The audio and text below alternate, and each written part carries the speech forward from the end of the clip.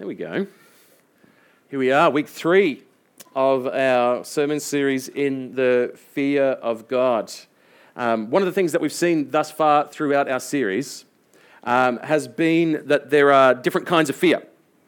The fear has different aspects, some of which we have as Christians and some of which we don't.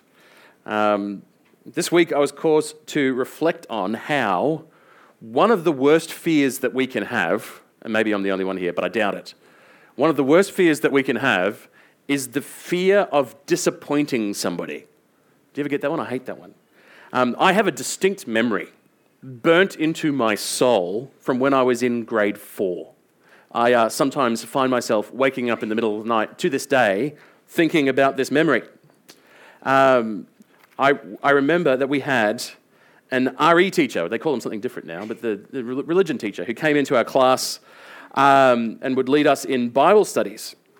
And one day, this RE teacher came to class with an injury, something which was causing him a significant amount of pain. Now, the teacher of our class blamed me for what happened next, even though at the time, I could not remember doing the thing that I was accused of. But it may very well be true, and probably was, that I did do the thing. And if you think I'm absent-minded now, you should have met me as a kid, right? It's possible that it was me. I was certainly the one who got in trouble. And I was made to wait until the end of the lesson so that the RE teacher could come and have a talk with me. Because in the middle of the lesson, some kid, probably named Matt, had reached out and touched the injury.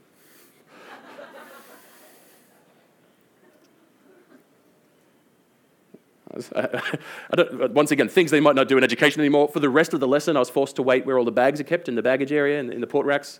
And then the teacher and the RE teacher came to speak to me at the end of the lesson. And do you know what that RE teacher said to me? One of the worst things imaginable. What he said was, "Not angry. I am disappointed." The seething agony. And then he said something which I think was even worse. He looked me in the eyes and he said, "I forgive you." And I still lie in bed awake thinking about it. He could have said, "I'm quite upset with you and you're a very naughty boy," and I would have forgot about it by now. Do you know what I mean? The fear of disappointing somebody is a genuine, real, and meaningful kind of fear. And here we are, week 3 in our series on the fear of God. And having established just what that means, we have now started considering the effects that a healthy fear of God is meant to have in our life. Last week we heard that the fear of God was attractive in that it draws us into worship. It turns out that a God who is worthy of our fear, a God who is transcendent and holy and just and righteous and almighty, we can't help but love that God. That God is better than the small, weak, and unable God.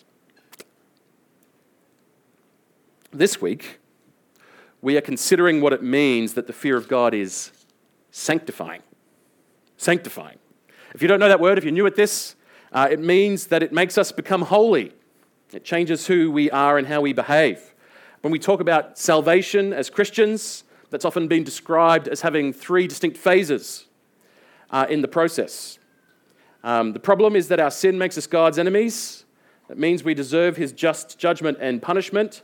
But God himself has made reconciliation possible through the provision of Jesus in his death and resurrection. And so when we come to God through faith in Jesus and what he has accomplished through that cross, our sins are forgiven and we are saved from judgment. Rather than receiving God's judgment, we're adopted into God's family. We become his children, which means that we are saved from the penalty of sin. That's what we call justification. That's the first phase of salvation.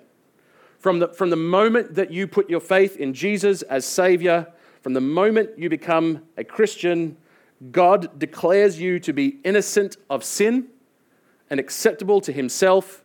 You have been justified if you are a Christian. That's phase 1. Phase 2 is sanctification. That's the process that begins immediately once you have been justified. The first thing God does is to give you the gift of his Holy Spirit living within us, which sets us free from bondage to sin. And the presence of the Holy Spirit living within us gives us a new nature. That new nature means that we have been saved from the power of sin. It no longer has power over us. In sanctification, what has been declared true about us in justification starts becoming true in our experience. We start to be transformed. We start to change. We start becoming more like Jesus in his moral character. We live a transformed life because we have gained a transformed nature. You're still you, but something fundamental has shifted. What has changed is what you love and what you do. That is the process of sanctification. That lasts the whole rest of your life here on earth as a Christian. The third word in this triptych is glorification, which is where we'll be saved fully and finally from even the presence of sin. But we'll need to wait for heaven for that one. Today, it is that middle bit. It is that sanctification process which we have in mind. And what we are going to discover is that the fear of God has a role to play in our sanctification. It accelerates the process and keeps it on track. The fear of God helps us in the process of transformation. In order to consider that, let's turn to our main passage for today, the first chapter of Peter's first epistle, 1 Peter 1. And I'll begin reading in 1 Peter 1, verse 13.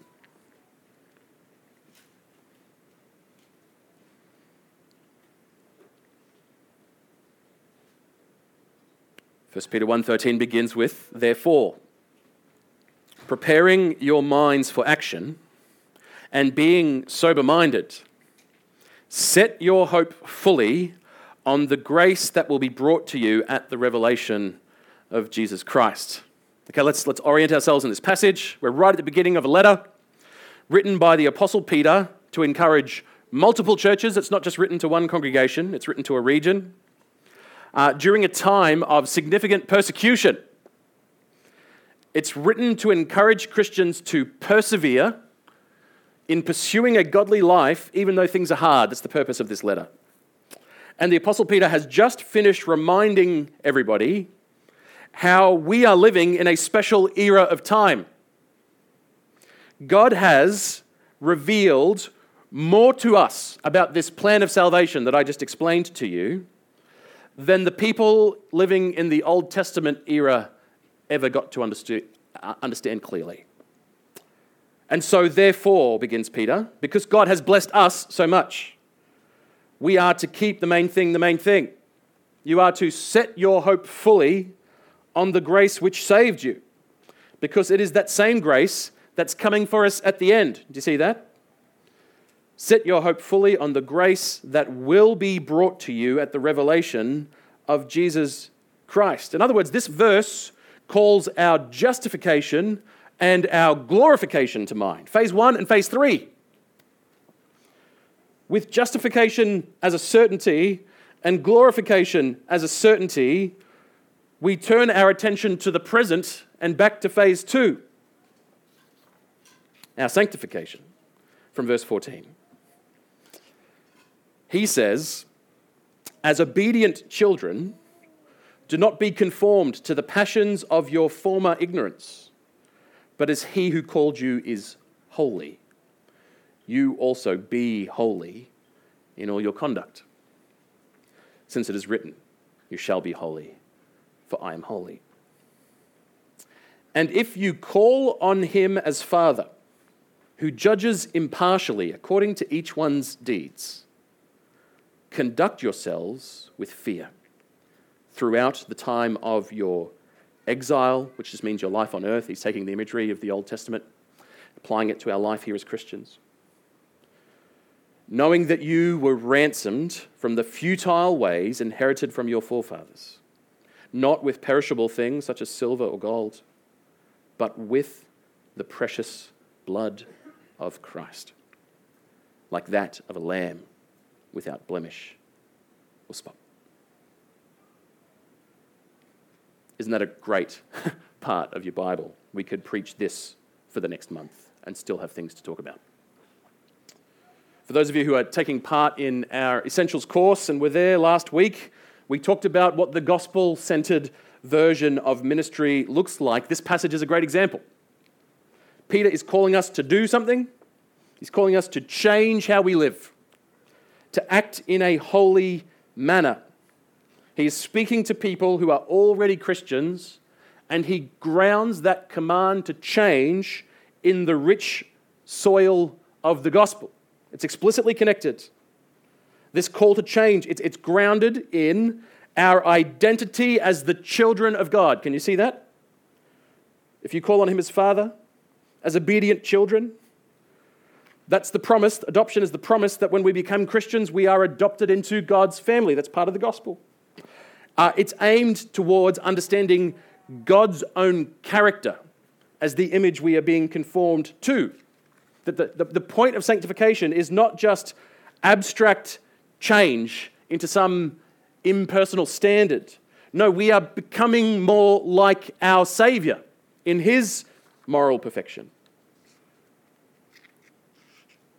He's reminding us that we were ransomed, purchased at a price, as the cost of our salvation. A price which was paid not by us, but by Jesus. And so all of that together equips us to go to war on our old nature and to engage actively with the process of our sanctification. That war is going to be there throughout the whole of phase 2. It's the bad news. Our old nature is a defeated foe, but doesn't it still make its presence known constantly? There is a fight for control within us between the leading of God's Holy Spirit and our old flesh nature. And Peter's call here is to not be conformed to that old voice. Don't listen to your old master. You've been set free. Don't listen to that voice with its passions. A word there that means a longing or a desire. But when combined with the idea of sin, it's a lust or a sinful desire. These passions. When you crave sin, says Peter, don't give in. Fight. Adopted as his child, being conformed to his image, ransomed by his blood, that is not who you are. You are someone else now as a believer. Now, all on its own, all of that is very important and very helpful. That's where we could spend the rest of the month. But today, we're going to give our attention to a specific theme, the fear of God and the role it plays in the process of sanctification. Let's consider that bit from verse 17. Peter says, if you call on him as his Father, who judges impartially according to each one's deeds, conduct yourselves with fear throughout the time of your exile, knowing that you were ransomed. And here is our question. What is the fear being expressed here, which is so helpful in our holiness? What is it that we are afraid of that is propelling us towards Jesus? How is the fear here driving life change? There's two aspects that I can see. Let's talk about them in the order in which they appear. The first is this. It is the fear that our God judges impartially. We have to connect it, don't we? Verse 17 says, if you call on him as Father who judges impartially according to each one's deeds, conduct yourselves with fear. They're connected. There's an immediate difficulty there. Okay, just in week 1, we heard that if you are a Christian, if you are inside of grace, then you no longer have a fear of punishment. Explicitly, biblically stated. No doubt. Perfect love drives out all fear. That's in 1 John. And so why would we who have been perfected in love fear that he judges impartially? It's this. All Christians sin. That's a fact. It's a horrible fact, but it's a fact. There is no one who is an exception to that rule. Our hope and comfort in that is the stability that comes from grace. But there is another category of person, the person who claims to be a believer, but is not. We have to know that that exists. It is possible for me to say today, I am a Christian, and then in the details of my life, make it very clear that I am not a worshipper of the living God. And he judges impartially by the same standard for everyone without favoritism. I mean, do you remember when we were reading the book of Nehemiah in chapter 5, Nehemiah talked about his life, Nehemiah 5:15. He said, the former governors, these were other Jewish governors, who were before me, laid heavy burdens on the people and took from them for their daily ration 40 shekels of silver. Even their servants lorded it over the people, but I did not do so because of the fear of God. Do you understand? These former governors claimed to be God's people. They claimed special status in God's plan on the basis of their Jewish heritage. They claimed to be important to God because of their position of leadership, but they did not fear God. And it was plain in their life. They lived self-indulgent lives and were crushing those in their care. The city was in ruins as a result of their failed leadership as much as anything else. Jesus himself describes the final judgment with the image of a farmer separating the sheep from the goats. The goats who do not belong to him protest. Weren't we yours? Didn't we do all of these things for you?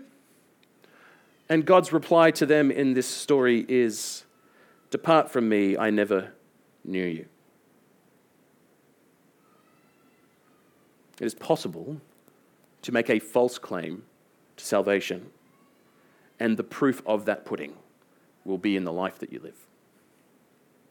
And so our fear is the genuine awareness that sin is dangerous.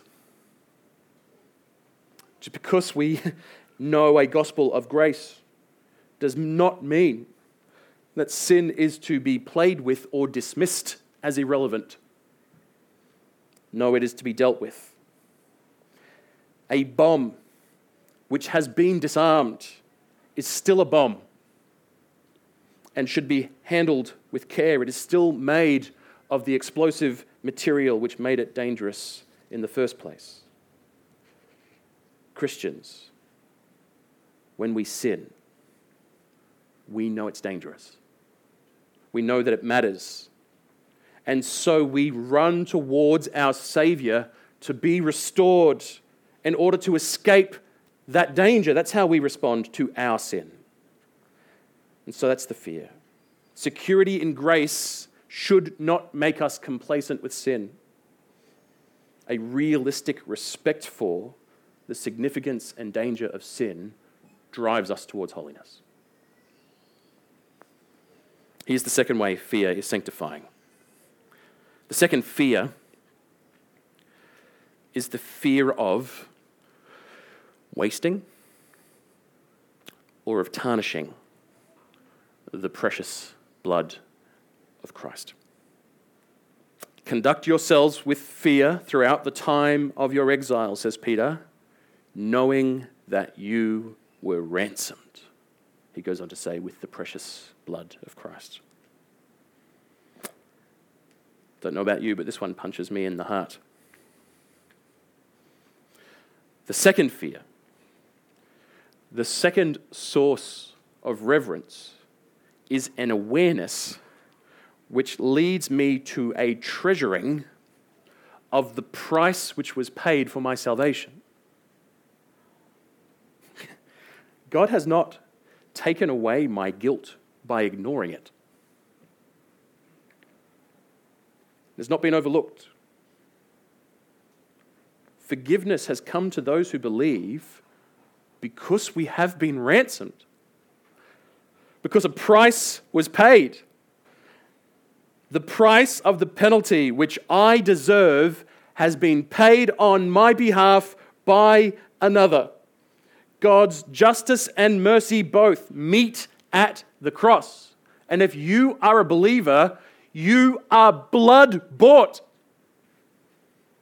We are reminded that blood which has redeemed you did not come from a mere lamb or a cow.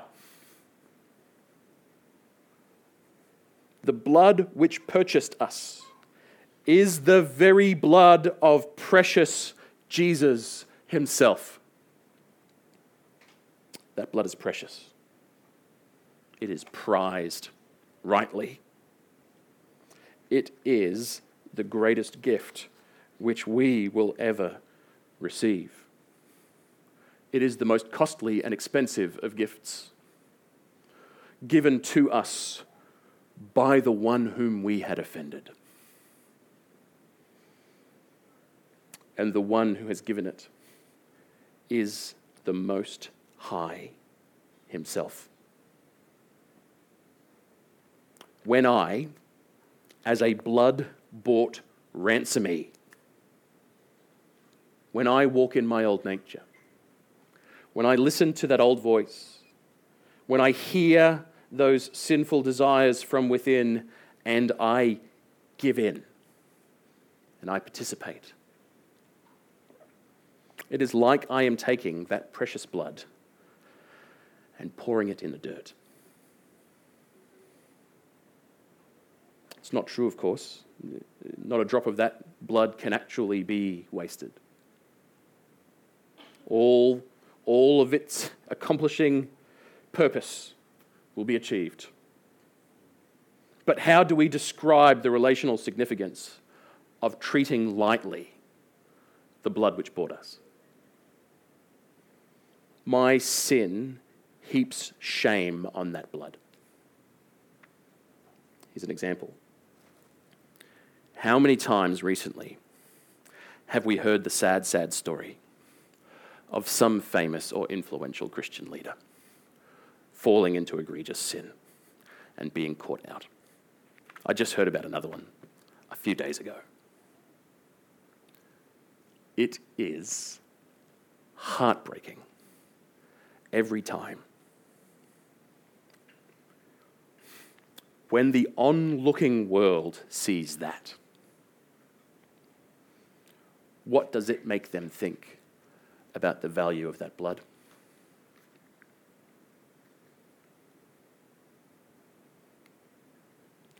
The person who fears God is aware of both the precious nature of both the giver and the gift which we have received, and is zealous, is careful, is fearful to make sure that we receive its full effect. The fear is of wasting it, or of disappointing him, of treating what is precious as though it is cheap. That's the fear. And that fear drives us toward a transformed life. We fear him who judges impartially, and we fear that precious blood. All of this creates in us just a different kind of love, right? A different kind of attitude towards how life works. The heart which fears God just beats differently to the heart that doesn't, in a way where one can't comprehend the other. Speaking beforehand of the new covenant that we now live in, the Old Testament prophet Ezekiel delivered God's message of what our lives would be like in Ezekiel 36:27. Through him, God said, I will put my spirit within you and cause you to walk in my statutes and be careful to obey my rules. It's a great way to put it. A fearful heart knows to be careful with God's holy rules. We don't stop at not sinning.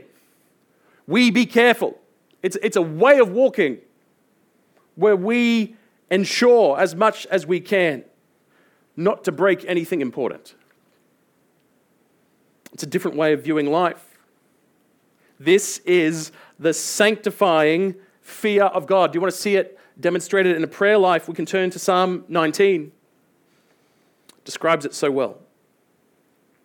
I want you to notice a few things which we have discussed already today as we read Psalm 19. First, the psalmist is aware of their own frailty and the dangers of sin. The psalmist is also aware that the Lord redeems and rescues, and so is turning to him to ask for help. And lastly, the psalmist loves the Lord, and so wants to go past dealing with obvious sin alone, but wants to live carefully. Psalm 9, we'll start from verse 9. The fear of the Lord is clean, enduring forever. The rules of the Lord are true and righteous altogether. More to be desired are they than gold, even much fine gold. Sweeter also than honey and drippings of the honeycomb. And moreover, by them is your servant warned. In keeping them, there is great reward. Who can discern his errors? Declare me innocent from hidden faults. Keep back your servant also from presumptuous sins. Let them not have dominion over me. Then I shall be blameless and innocent of great transgression.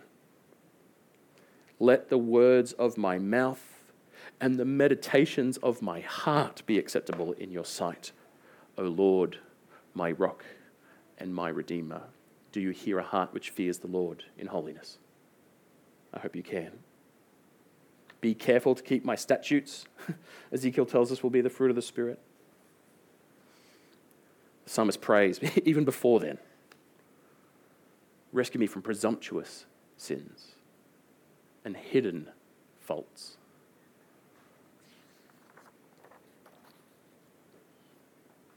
The fear of God propels us towards holiness.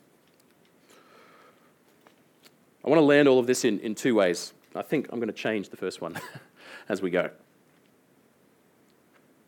The first application of this is for those of us who are Christians.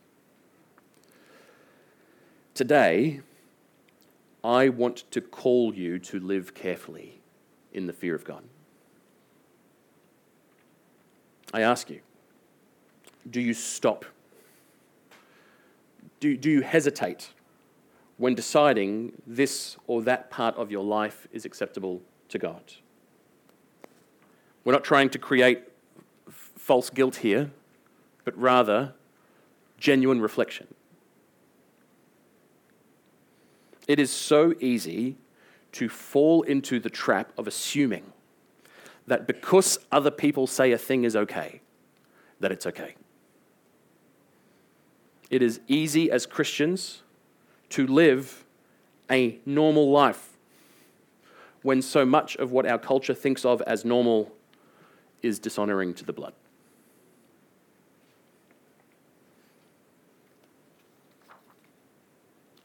We'll skip that bit.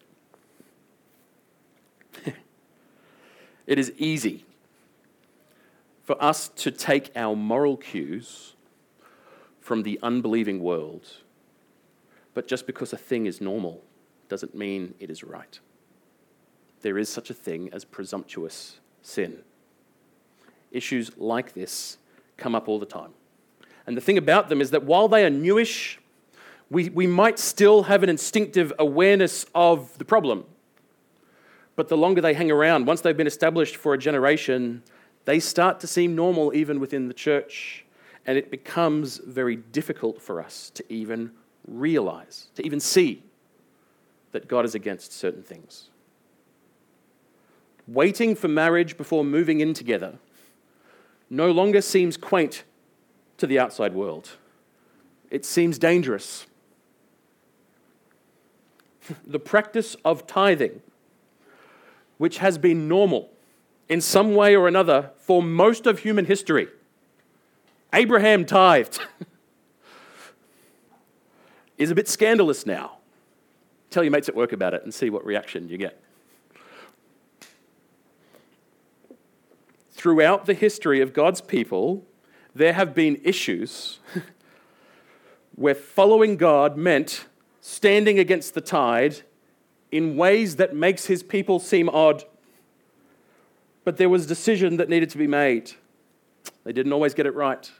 Neither do we. And yet sometimes they did. For Moses, it was opposing the mistreatment of a slave by his own countrymen, which cost him his place in Pharaoh's household, even though his response to that situation was not a perfect one. For the kings at the time of Isaiah, the prophet Isaiah was calling them not to make an alliance with Egypt in order to ensure the protection of their kingdom. An alliance which would have seemed perfectly normal in their day. It was the done thing. For Daniel, it was continuing to pray to Yahweh when the emperor forbade it. When he could simply have kept quiet, he instead prayed in front of an open window every day as he had previously been doing. For Nehemiah, it was not claiming his right to a banquet table like every other local ruler. For Peter and for Paul, it meant eating with the Gentiles in the sight of other Jews who thought that that was scandalous, a test which Peter faltered in. In Ephesus, it meant the burning of their magic scrolls, which were worth years' worth of income, instead of simply selling them. In Berea, it meant not assuming that what they heard was true until they had confirmed it in the Bible. These are examples of people walking in the fear of God. The fear of God causes us to live carefully and to not waste our lives by simply living like our neighbors. The fear of God submits all of the details and decisions of your life to God because He is precious and our conduct matters. Here's one way it might apply to us. We haven't mentioned this yet, but it's time, it's due. We all have one of these. A little demonic gateway living in your pocket. We are all, almost without exception, addicted to these. It is normal. It is not holy. How about this as an option? This is not going to be enforced. It's not going to be policed. This is an invitation to join us in what I would like to call media-free march. Imagine what will happen to your worship life. 4 weeks without social media. How do you think that would affect your prayer, your holiness, your desires? Well, there's only one way to find out, really, isn't there? So I like mentioning this today, because what is it? It's the 25th of February. We've got 4 days of February left for you to go through that backlog of instant messages and reply to them all. You could just do a reply all, hey guys, I'm getting off the social media, and do a boast before men, and away it goes to everybody in your address book. And then from the 1st of March to the 30 days of September, 31st of March, we live like free people. I'm going to give it a go. I'll tell you if I fail. I invite you to participate with me. It's really easy to take our moral cues from the unbelieving world, until things which are not normal seem normal. Here's the last application. At this point, I would like to speak to those of you who are with us today who are not yet Christians. Our passage today in Peter contains some pretty great promises that I don't want you to miss. As we've said earlier, the message of the Bible for all people is that there is something broken within our nature that makes us hostile to God. But the Bible also tells us that God has decided to rescue his enemies and to reconcile with them. The most important piece in understanding the Christian faith is that we do not behave in order to belong. We belong, and that causes us to behave. That's the substance of the whole thing. Peter spoke about being ransomed from our futile ways by the blood of Jesus. That's God's rescue plan for you. The blood of Jesus is the blood of the cross, the message of Easter. The message that Jesus' death on the cross was him offering himself as a sacrifice of atonement. That at the cross, the perfect, innocent Son of God was punished in our place and for our sin. And so if you want to belong to God, it is not a thing that you have to earn in order to receive. Rather, it is a gift freely given by the giver, which you need to accept. The God of heaven wants to reconcile with you. He wants to adopt you into his family and to live with you as your God forever. He has gone so far as to offer up his unique Son to make that reconciliation possible. And he is now inviting you to come in and to belong. And that means that you are very welcome in the presence of God. If you want to know how to do that, how to belong before you behave, well, here is one example of how you might be able to begin. You can start by praying and telling God something like this. I've got it up on the screen here. Hopefully you can read that. And you could even pray this with me now. Express something like this to God.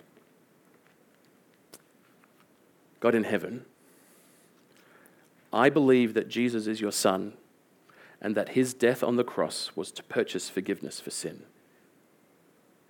I know that I need that forgiveness in order to be reconciled with you, and I ask that you would give that to me. I have nothing to offer you for this gift, but know that it comes from your grace, which I gladly accept. Come and rescue me and make me your child. I welcome you in Jesus' name. Amen. For the rest of us, let's pray.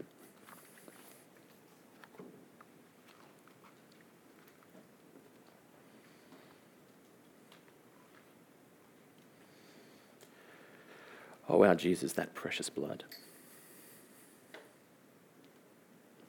How highly it should be valued. How clearly it should be perceived by all that it has power, and it alone.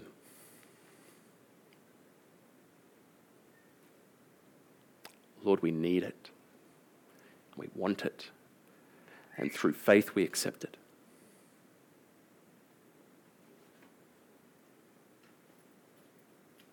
Jesus, we thank you and worship you today that you have offered yourself for me, that you have done what I could not and carried the burden of my sin.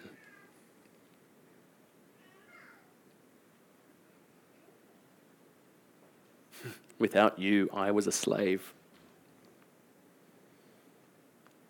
I was imprisoned. I was held in captivity by something which hated me and was destroying me and was me.